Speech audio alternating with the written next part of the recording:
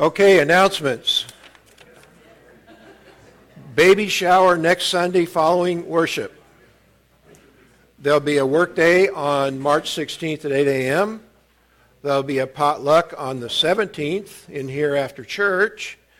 And Glory next Saturday night. Set your clocks ahead because daylight saving time starts next weekend.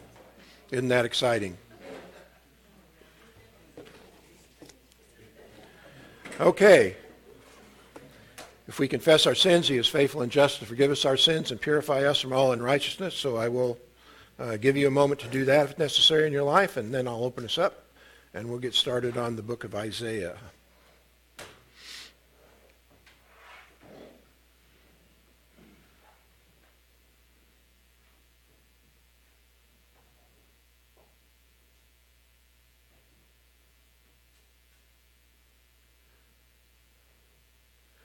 Father, we do thank you so much for the work that Jesus Christ did, for who he is and what he did on the cross on our behalf. And I'm grateful to see all of us here who have believed in him and placed our faith in him and have been granted eternal life because we've done that. But it's also heartbreaking to know how many people have not done that, how many people are in opposition to it and rebellion against it. And I pray that you would help us be aware of that and help us to spread the gospel message to people who desperately need to hear it before it's too late. And Father, I pray for our nation and our world. There are a lot of crazy things going on in the world today, and yet we know that Satan is the prince and power of the air, the god of this world at this time, and we should expect things to be crazy because he's running things, at least to the extent that you allow him to do so at this time. So help us be aware of his schemes and how he attacks us through attacking the Word of God and through convincing people that they can be their own God.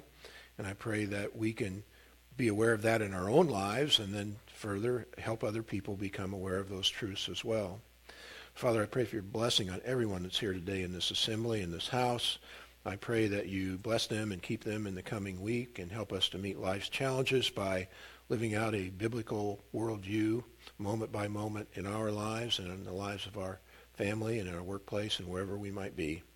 We thank you for your word, and we thank you that we're able to be in this house this morning and study it. And I pray that what we do here honors you and glorifies your name in everything that happens in this place.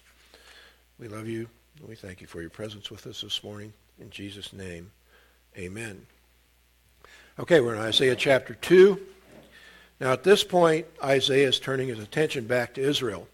But what we need to remember when we're reading Isaiah, especially, I'm really becoming aware of this here already in the first two chapters, is that when Israel reaps the ultimate divine discipline of the tribulation, the Gentiles are going to experience God's wrath at the same time. And sometimes when we're here in Isaiah, these verses refer to both Jews and Gentiles in that tribulation sense, even though Isaiah's specific recipient in terms of the book is Judah and Jerusalem. And also, these things also refer to Israel in total, because the Assyrian invasion hasn't happened yet either. So there are numerous things going on here in this book at times. We have to be aware of that. Okay, verse 5. Come, house of Jacob, and let us walk in the light of the Lord. Now, this is a command from God through the prophet to the house of Jacob, that is, to Israel. Come and walk are the same word.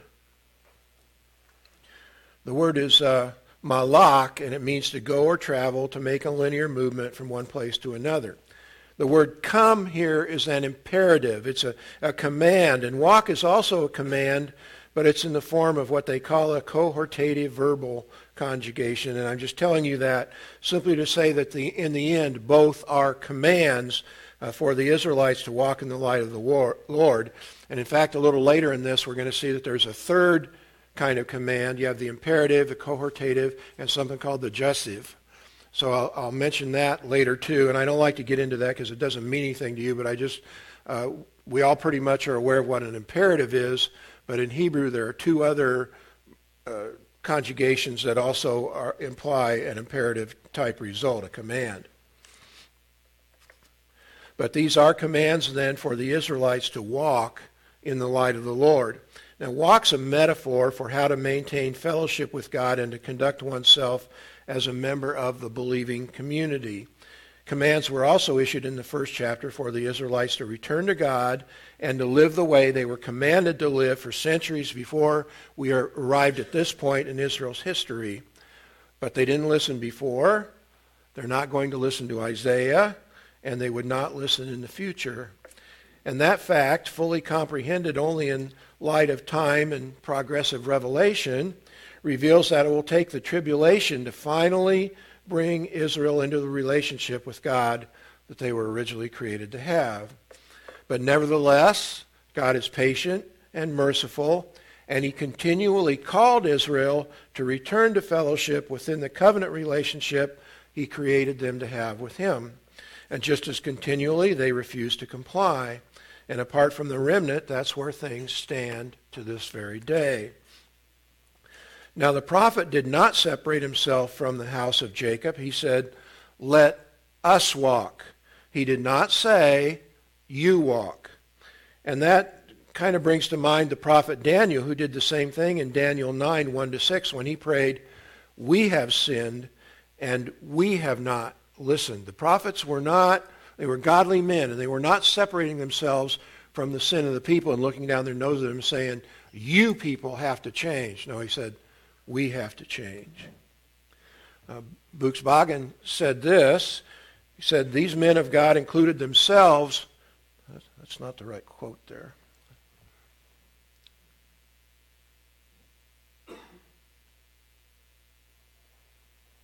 Yeah, I'm not sure what I did here. Let's see if I can find it. Nope. These men of God included themselves among the people who had sinned against God as members of the corporate body of Israel. Buxbagen thought this was one sign of a true Israelite prophet. Here's his quote right here. "It is this identification with the house of Jacob which authenticates the true prophet. Those who only harp and carp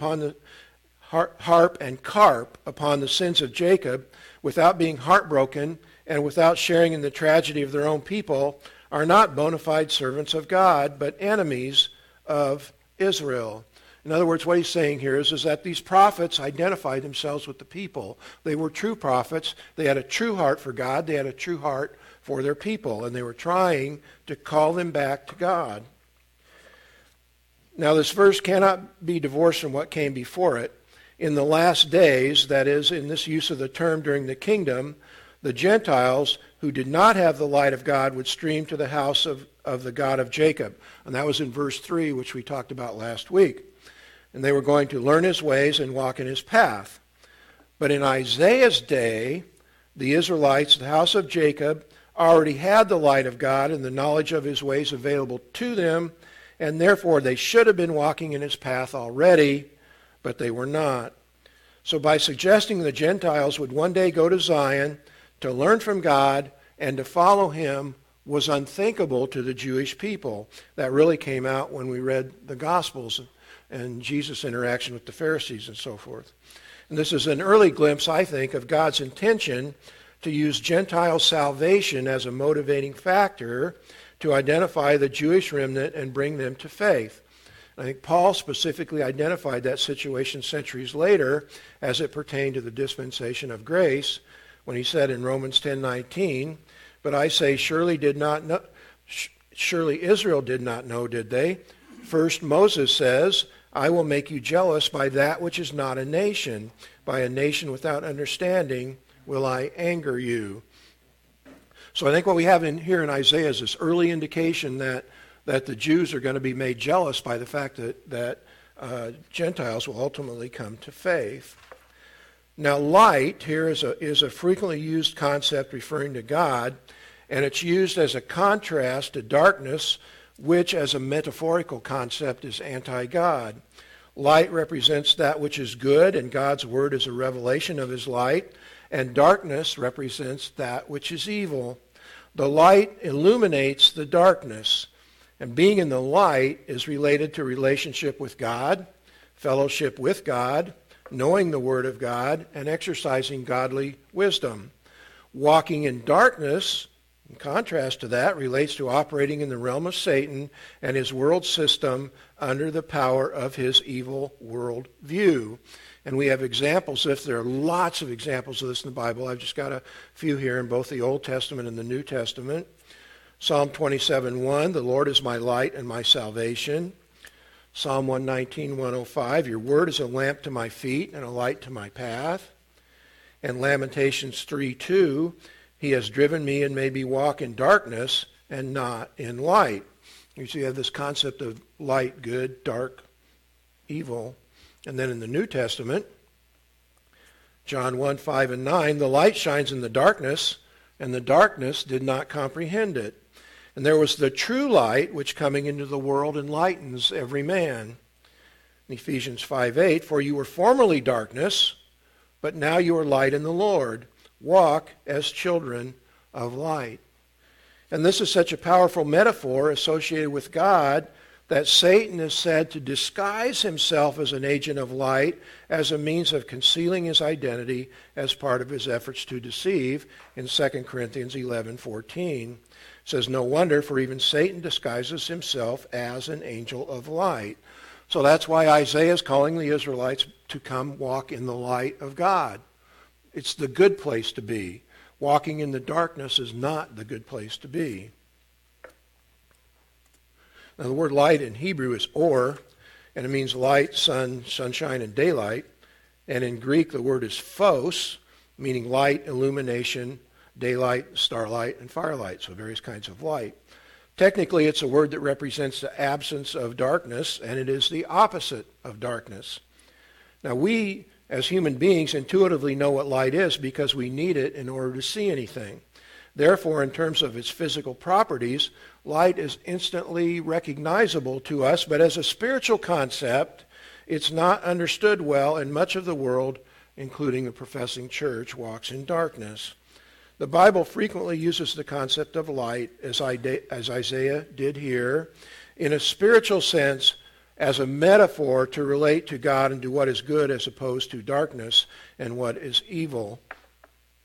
In Nelson's Bible Dictionary, they said exactly that. They said, throughout the Bible, light represents truth, goodness, and God's redemptive work. Darkness, on the other hand, symbolizes error, evil, and the works of Satan.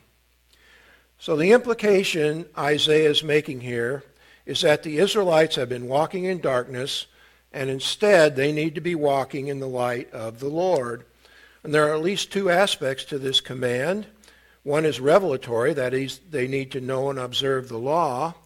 And second, if they did that, it would restore the familial relationship that had been broken between Israel and Yahweh. Fellowship flows from revelation properly understood, obeyed, and lived out. In other words, by developing, maintaining, and living with a biblical worldview. And that was true then, and that's still true today. Now the problem was the Israelites preferred walking in the darkness. But that is not, however, a problem unique to them. Mankind has always preferred walking in the darkness over the light, and they still do. John 3:19, this is the judgment, that light has come into the world, and men love the darkness rather than the light, for their deeds were evil. Now the next verse, the prophet is going to launch into a condemnation of the way the Israelites have been conducting themselves. In verse 6, for you have abandoned your people, talking about God, abandoned your people, the house of Jacob, because they are filled with influences from the east, and they are soothsayers like the Philistines, and they strike bargains with the children of foreigners. This word abandon, natash, is a strong word meaning to forsake, reject, or abandon.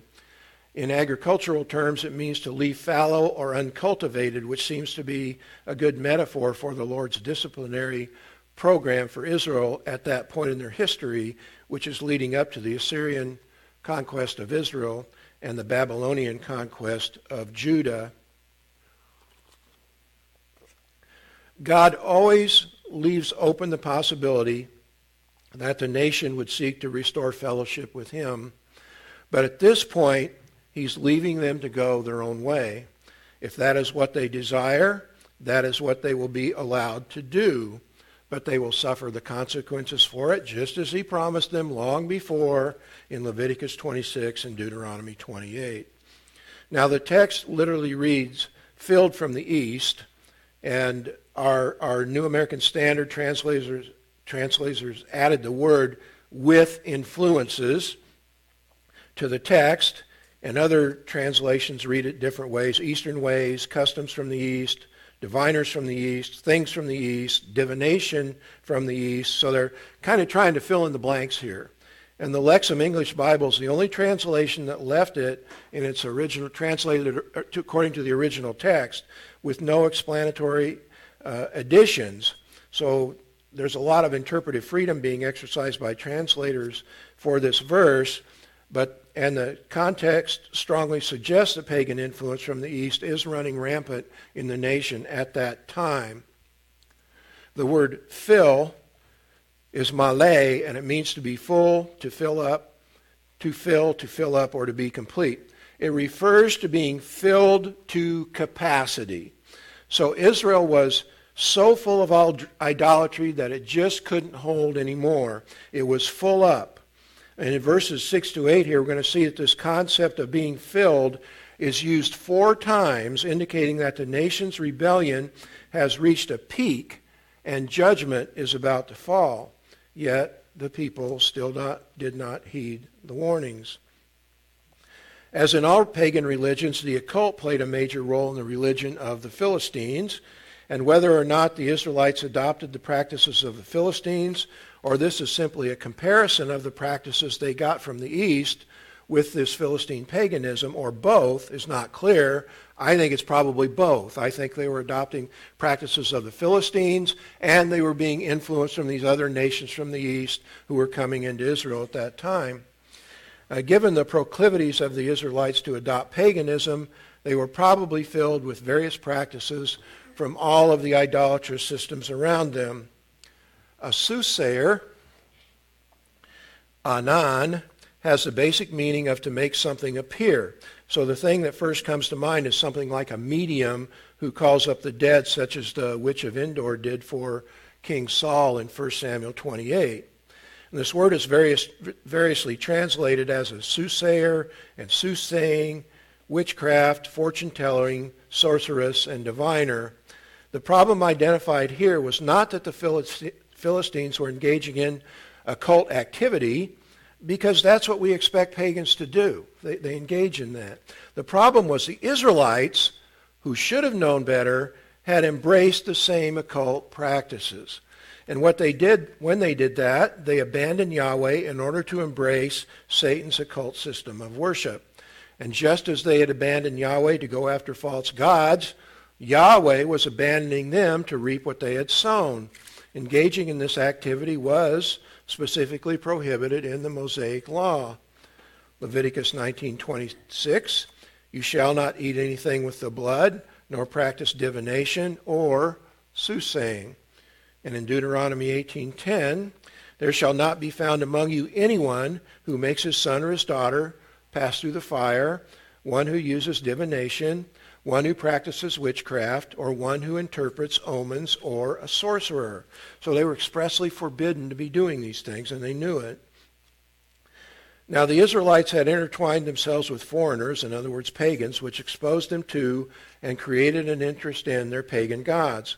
And ultimately the Israelites abandoned Yahweh and embraced those false gods. Now this word strike here is safak, and it refers to clapping the hands together, slapping one's thigh, or to boxing someone's ears.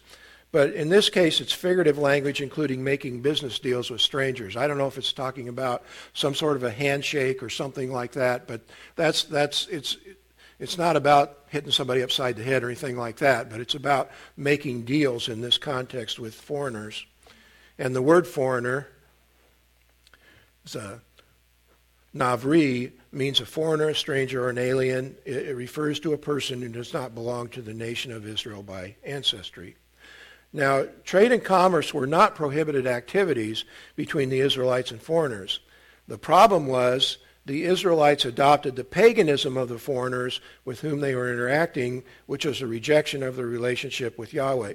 Now, what was prohibited, though, expressly was forming military alliances and those kind of political and military alliances with other nations. That they were not to do. But there were caravans coming through. We see Solomon made a business deal with the king of Tyre for the goods for the temple and those kinds of things. But the text is clear that foreign pagan religions and worldviews were co-opting the worldview the Israelites were created to observe in order to maintain fellowship with Yahweh. Centuries before, Moses counseled them to do that which would bless them and refrain from disobeying God's commands, which would result in the imposition of divine discipline. They knew these things, and they were and still are without excuse. Next, the prophet condemned the focus on wealth and power that was consuming the nation at the time. And again, we're presented with this concept of fullness, which this time concerned wealth and military power. In verse 7, their land has also been filled with silver and gold, and there's no end to their treasures. Their land has also been filled with horses, and there was no end to their chariots. So the problem with wealth and military strength is that it can make people and nations think they're self-sufficient and have no need for God. But this was obviously a particular danger for Israel given their covenantal relationship with Yahweh. This is to be expected for nations operating within the parameters of the world system, which is every nation but Israel. But Israel was not reckoned among the nations. The prophet's words indicate that Israel had fallen into that trap, though. And not only have they turned away from Yahweh in terms of worship, they've rejected him as the source of their national sustenance. Now, through Moses, Yahweh commanded the kings the Israelites would inevitably want over them not to multiply horses, wives, and wealth. And two of those three are things in this verse specifically condemning them for doing them. When the kings were prohibited from doing these things, the nation by extension was prohibited from doing those things. And once they violated this command, national wealth and military power became more important than God and fostered a sense of independence from him. The interactions and alliances these things fostered, maybe even required, between Israel and the nations also tempted them to adopt the pagan gods of those nations, which they obviously did.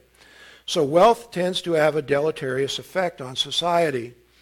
People become more concerned with amusing themselves when they don't have to work so hard to keep their families from going hungry. Rome had that problem, and it led to the empire's destruction, and the case could probably be made that the United States is heading down the same path.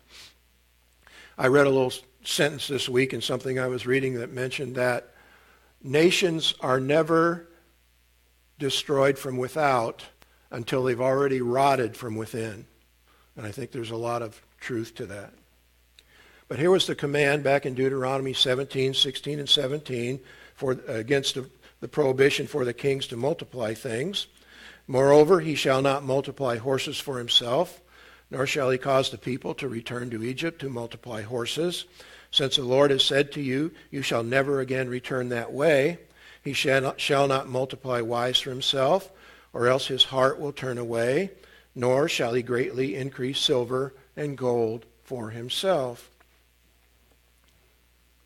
It is not silver or gold in themselves which are condemned, but the filling of the land with these things.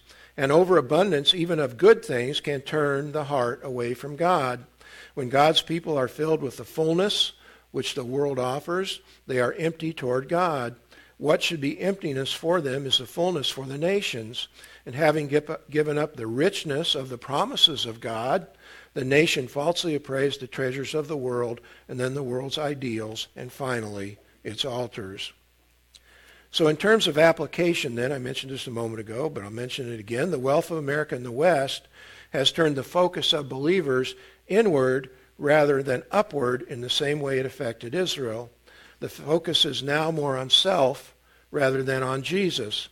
And this is really apparent among those who adhere to the prosperity gospel, but many other believers have fallen into the trap of thinking that becoming a believer should automatically lead to a materially blessed life free of troubles, and that's simply not true.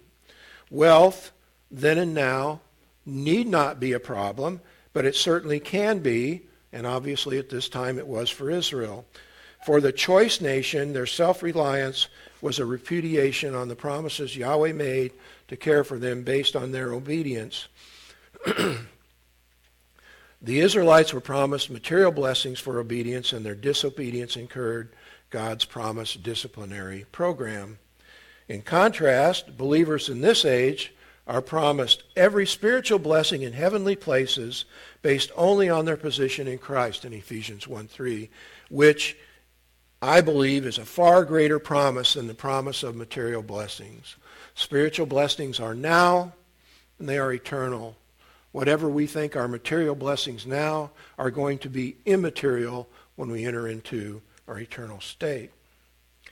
Now, in the term no end here, which is ayin katse, the word no refers to negation, meaning not or there is no. And end means end or without end, but it can also mean there is no end, which then refers to the greatest amount of something that is allowed. So the meaning here is that the land was so full of idolatry, wealth, and military might that it at least theoretically could hold no more.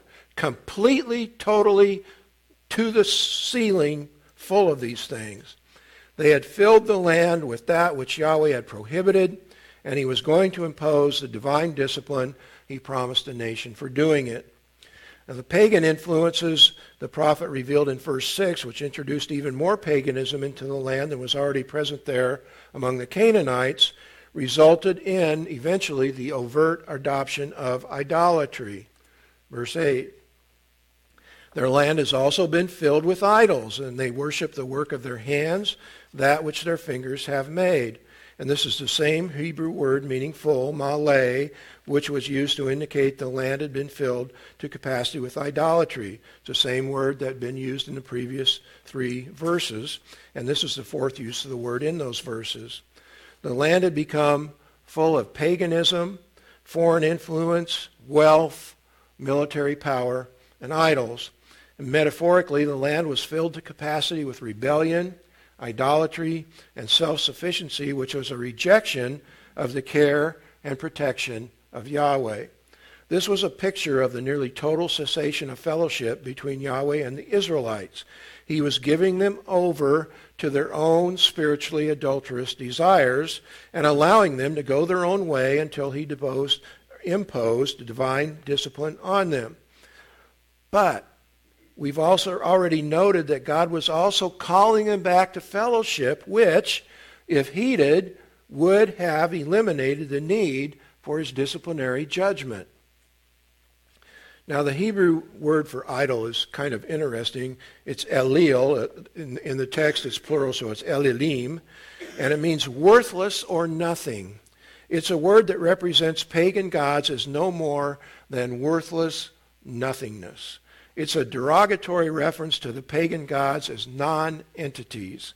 We could say that an idol represents death or non-viability as opposed to the concept of the living God of the Bible who created and sustains life. Evidence of the dead, non-viable state of idols was confirmed by the prophet when he stated that the Israelites' idols were nothing more than the work of their own human hands. The problem is they've become so spiritually dull that they cannot realize the work of their hands is nothing. Now, later in Isaiah chapter 44, we'll get there eventually, I promise. Isaiah later addressed the issue of man-made idols and the spiritual dullness that characterizes their maker. In Isaiah 44, 18 to 20. And we're talking about somebody who made an idol here. And the prophet writes, they do not know, nor do they understand, for he has smeared over their eyes so that they cannot see, and their hearts so that they cannot comprehend. No one recalls, nor is there knowledge or understanding to say, I have burned half of it in the fire, and also have baked bread over its coals. I roast meat and eat it. Then I make the rest of it into an abomination. I fall down before a block of wood. He feeds on ashes. A deceived heart has turned him aside, and he cannot deliver himself nor say, is there not a lie in my right hand? That is a wonderful description of the deception that people can put themselves under when they reject God and ultimately enthrone themselves as their own deity. The things that man considers to be important are unimportant in God's eyes, and they may be a curse rather than a blessing, particularly when they become an idol. And this is especially true concerning Israel due to their covenant relationship with God. We expect pagans to engage in idolatry. That's what they do. But God's choice people who are supposed to be serving him knew better, and they engaged in idolatry anyway. And I think Oswald accurately described the folly of idolatry. He said, but unless that wealth and power were understood to be God's gift alone, and not the work of human hands through idols, it would finally prove to be a curse. For idolatry is ultimately the creation of God in man's image for the purpose of achieving human ends. It is thus the utmost exaltation of mankind. But idolatry is finally foolish. How foolish to call divine what human hands have made. If deity is in any way the image or product of humanity, then the world is without sense or purpose.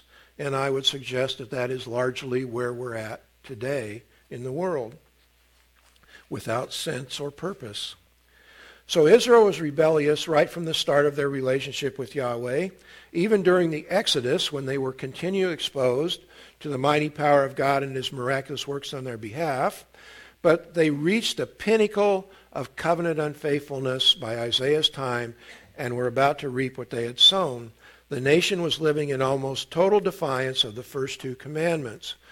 Exodus 20:3-5. You shall have no other gods before me. You shall not make for yourself an idol, or any likeness of what is in heaven above, or on the earth beneath, or in the water under the earth. You shall not worship them or serve them. For I, the Lord your God, am a jealous God, visiting the iniquity of the fathers on the children, on the third and the fourth generations of those who hate me. So this is where we're at. They've completely turned their back on God by this time. Now verse 9 refers to the state in which the Israelites will find themselves throughout history, culminating at the end in the tribulation. Verse 9, so the common man has been humbled, and the man of importance has been abased, but do not forgive them. The men described here will be brought to their knees by sin, rebellion, and idolatry. They would be brought to a place of fear and low station. And this was before the most serious consequences of rebellion were imposed, that being the Assyrian and Babylonian conquests, followed by the Roman destruction of Jerusalem and Israel, the diaspora and all of the persecution during this time, and ultimately the tribulation. The consequences of their rebellion were sure and soon to fall. Now you can see here, I don't know if you can tell, they're in italics. The New American Standard inserted two words in this verse, and those were common and importance, in an attempt to differentiate between the two Hebrew words translated man. And I'm going to show you that this is unnecessary because the words are frequently used as synonyms and appear together, and other translations correctly recognize the situation. Of all that I usually routinely check, I thought the King James Version had the best, most literal translation of this. And they wrote, people bow down and each man humbles himself. The Lexham Bible said, so humanity is humbled and everyone is humbled. And the Revised Standard Version had it, so man is humbled and men are brought low. And these are more correct. The bow down and the humbles himself are more accurate to the text. The word man here in the first use is Adam, means a male, a person, or human being, and collectively at first to mankind. And the other use of man here is ish, and that means a man or an individual, specifically a male. And the word for woman is isha. You can see where that comes from. But ish is the word for a man. In some instances in the Old Testament, there appears to be little difference between Adam and ish when the two are used side by side. So that's why I'm saying I think the differentiation that the New American Standard tried to make between common man, Adam, and the men of importance, Ish, is not necessarily according to the text. I don't think they needed to do that. Many theologians want to differentiate between the two by referring this first to a common man and the second to a man of high social status, and that's why they added those clarifying words. But I don't think that was necessary, and the other translations that don't add any clarifying words for man are better. These two clauses just seem to parallel one another. The word the New American Standard uses to translate humbled is shahak. It means to stoop, to bow down, to crouch, or to sink low.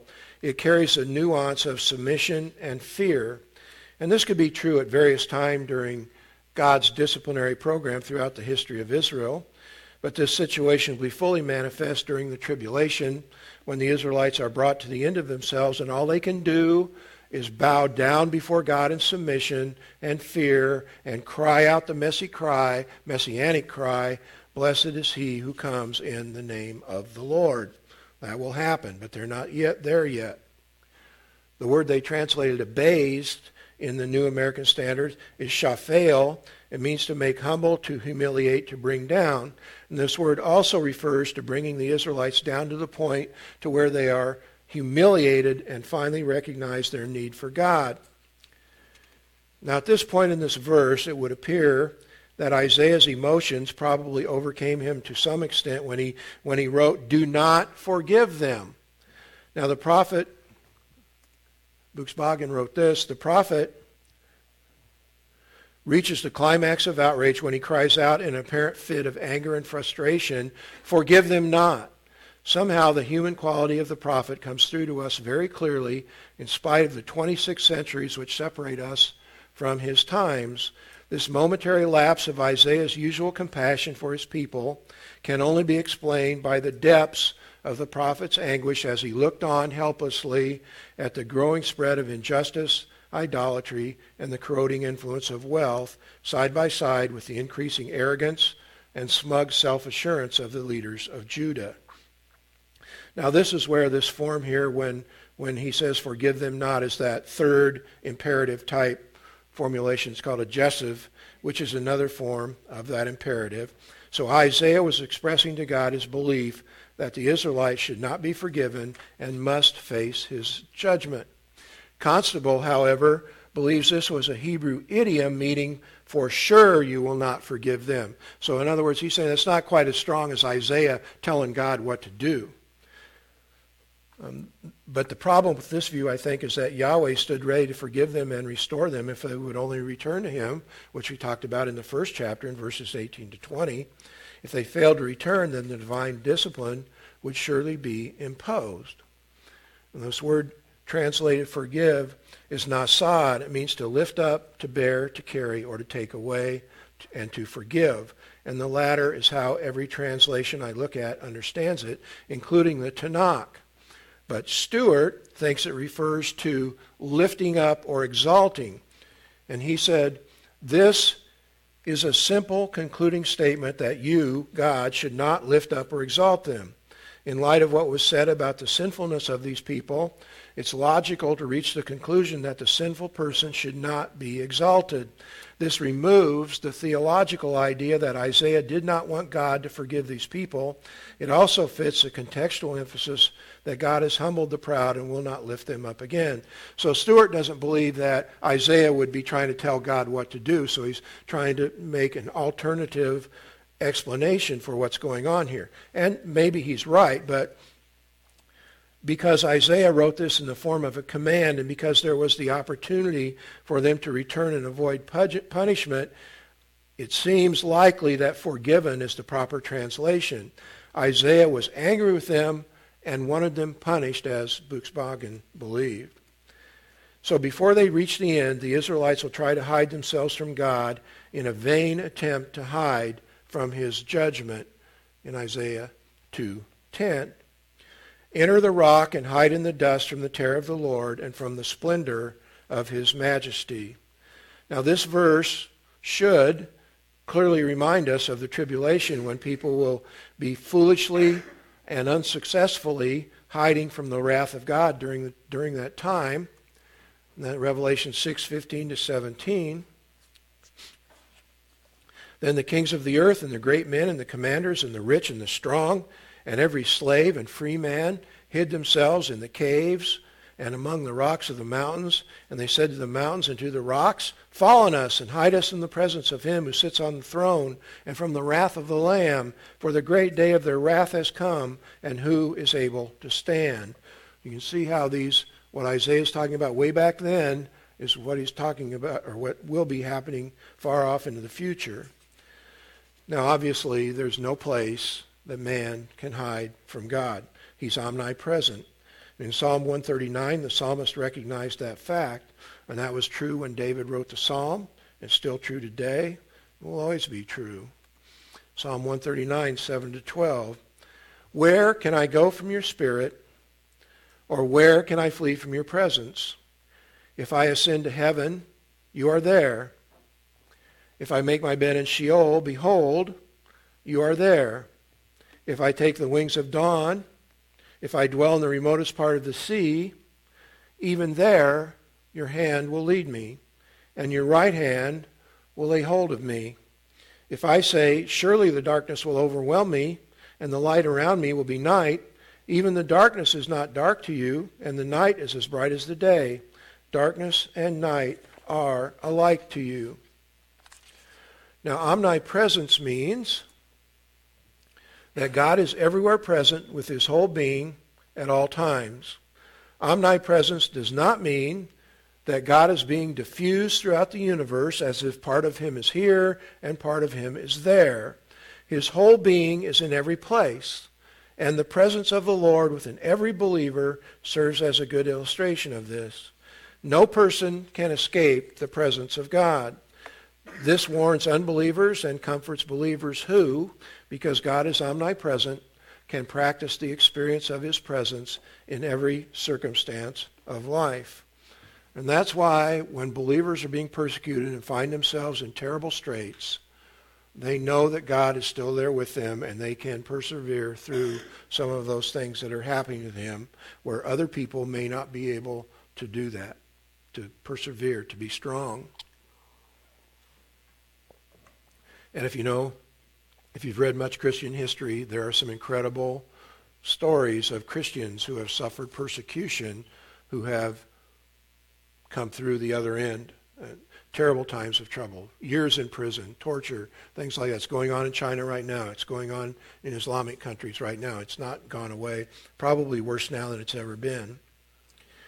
But during that time, tribulation time, many people, both Jews and Gentiles, while futilely trying to hide from God, will still reject the one remedy they have, which is to repent, meaning to change their minds and believe. And conversely, some few will repent and believe, but most will not. And while I think the tribulation period is going to be a great time when many people are going to come to faith, in light of the total population of the world, it will still be a small number. Jesus once referred to his disciples as the little flock. And I think that in terms of world population, I think we're still a little flock. I think we'll probably always be the little flock.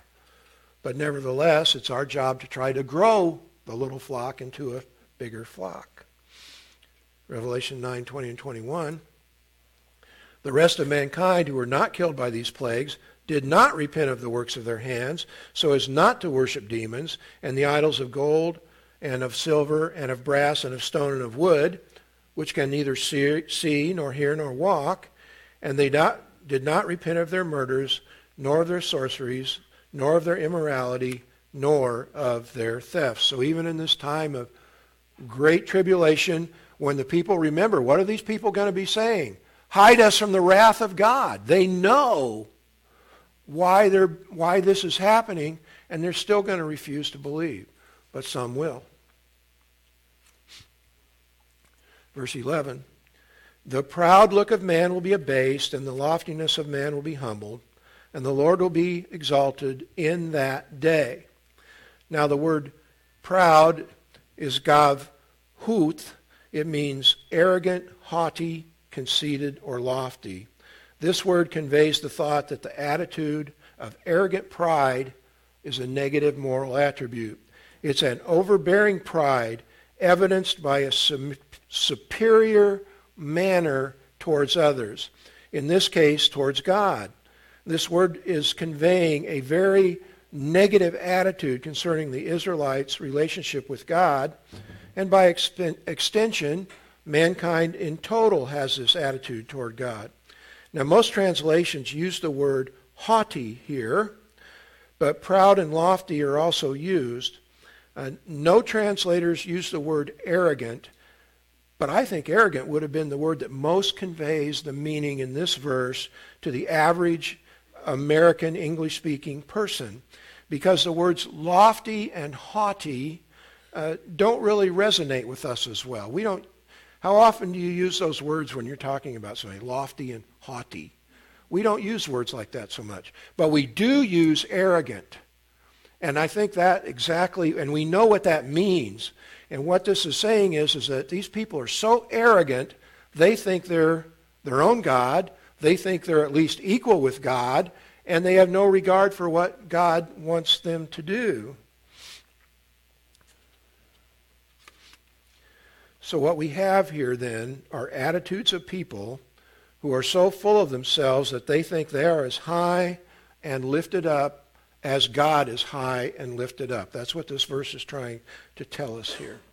The word loftiness, which is room, means haughtiness, pride, overbearing pride, and height or elevation.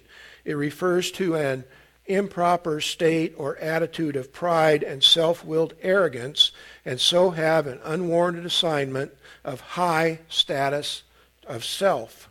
This concept is that man has elevated himself to the kind of high status that we envision God enjoying, which, of course, rightly belongs to God and not to any man. A man is only fooling himself when he thinks he can attain that high status that only God can attain. If God alone will be exalted,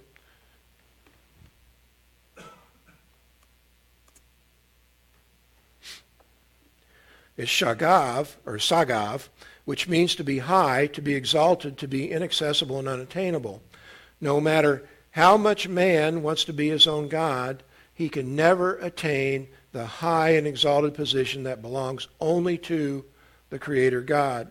That status is completely unattainable and inaccessible to mankind. But as we've seen over and over again, that doesn't keep man from thinking he can do it. And it's a foolish errand that man sets himself on when he thinks that he can be God. Whether his own God or God of other people or God of this world. Whatever man thinks he can do that only God can do, he's fooling himself. Now in the Old Testament, I want to talk about for just a moment the term in that day. It's a Bayom Ha-hu, and it should not be used as a technical term that identifies the day of Jacob's distress or the tribulation, because at times it's used as a more general reference term that refers to a future day. However, it is very close to being a technical term identified the tribulation, especially when it's used in the prophets. It frequently refers to that time in human history, and the following text in Isaiah does deal with the tribulation. So I think that's what we're talking about here, is we're talking about in that day referring to the tribulation. And occasionally the phrase in that day is applied to the Messianic kingdom. Isaiah and Zechariah use the term more frequently than the other prophets use it. So just when the term is used just as a general term, we can see that in Leviticus 7:35 that uses in that day to refer to the day that Aaron and his sons were consecrated to be the priests of Israel. And it's in Numbers 32:10, in that day refers to the day the Lord was angry at the pessimistic report the spies brought to the Israelites after they returned from their excursion into Canaan.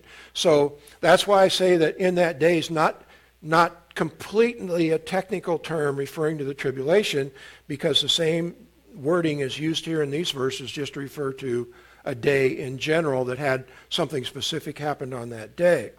But in the prophets, the term is used more frequently to refer to the tribulation, as it does here in Isaiah 2:11. And I'm going to read you Zechariah 12, 3 to 4 and 9. And it's used in that day, specifically is used 3 times to refer to the tribulation. It will come about in that day that I will make Jerusalem a heavy stone for all the peoples. All who lift it will be severely injured, and all the nations of the earth will be gathered against it. In that day, declares the Lord, I will strike every horse with bewilderment and his rider with madness. But I will watch over the house of Judah while I strike every horse of the people with blindness. And in that day, I will set about to destroy all the nations that come against Jerusalem. So this is clearly a tribulation use of in that day. And then finally, the term is also used to refer to the kingdom, Joel 3:18. And in that day, the mountains will drip with sweet wine, and the hills will flow with milk, and all the brooks of Judah will flow with water, and a spring will go out from the house of the Lord to water the valley of Shittim. So when you see in that day, particularly in the Old Testament, it's generally going to be referring to the tribulation or the Messianic kingdom. But look at context, because it might be referring to, well, in that day when Aaron and his sons were consecrated, stuff like that. So I'm saying it's not quite a technical term for the tribulation and the Messianic kingdom, but it comes pretty close. So just watch content when you're doing that. Okay, that's all I have for today. So let's close with a word of prayer, and we'll get ready to go into the other hour of teaching and have communion today. Father, we thank you for this day you've given us here today, a day when we can stand in this house and teach the Word of God in peace and freedom. And we pray it would ever be that way in this nation, but we see storm clouds gathering in that direction. And when things happen, Lord, just lead us through them, we ask. And we ask that you help us keep our eyes focused on you and on a biblical worldview, no matter what is going on around us. In the meantime, we do pray for our nation and for our president and for our leadership, that they would do what is right in your sight and do what is right for the people of this nation, which coincidentally happens to be what is right in your sight. So help our leaders recognize that and do that, and stand up to Satan's world system and not let it overwhelm them or cow them into joining it. Lord, we thank you for everything you've done for us, especially in and through who and Jesus is and what he did for us on the cross. That's an amazing thing that you have done for us, that we can have eternal life based simply on faith in him. And that is apart from anything that we could do, for there is nothing in us to commend us to you, but there is everything in him that can commend us to you when we place our faith in him. And you graciously grant us his righteousness so that we can come into your presence as members of the family of God. That's just an incredible truth, and it's very humbling, and we're so grateful that you would do that for us, given our rebellious natures. So we thank you for that, and we thank you for your presence with us here this morning. And once again, I pray for your blessing on everyone that's going to be in this house this morning, and pray that you lead us and guide us in the next week and help us to ever be aware of opportunities to preach the gospel to people who need to hear it. And Lord, I pray that as we take communion today, we do remember what Jesus did for us on that cross, what a horrible, excruciating death he died, a death he didn't deserve to die in our place, a death we did deserve to die, and now we don't have to die it because he did it. That's just incredible, and we thank you so much for that. Greater love hath no man than this, and he laid down his life for his friends, and you've done that for us. So we thank you once again for your word and for your presence with us here today. In Jesus' name, amen.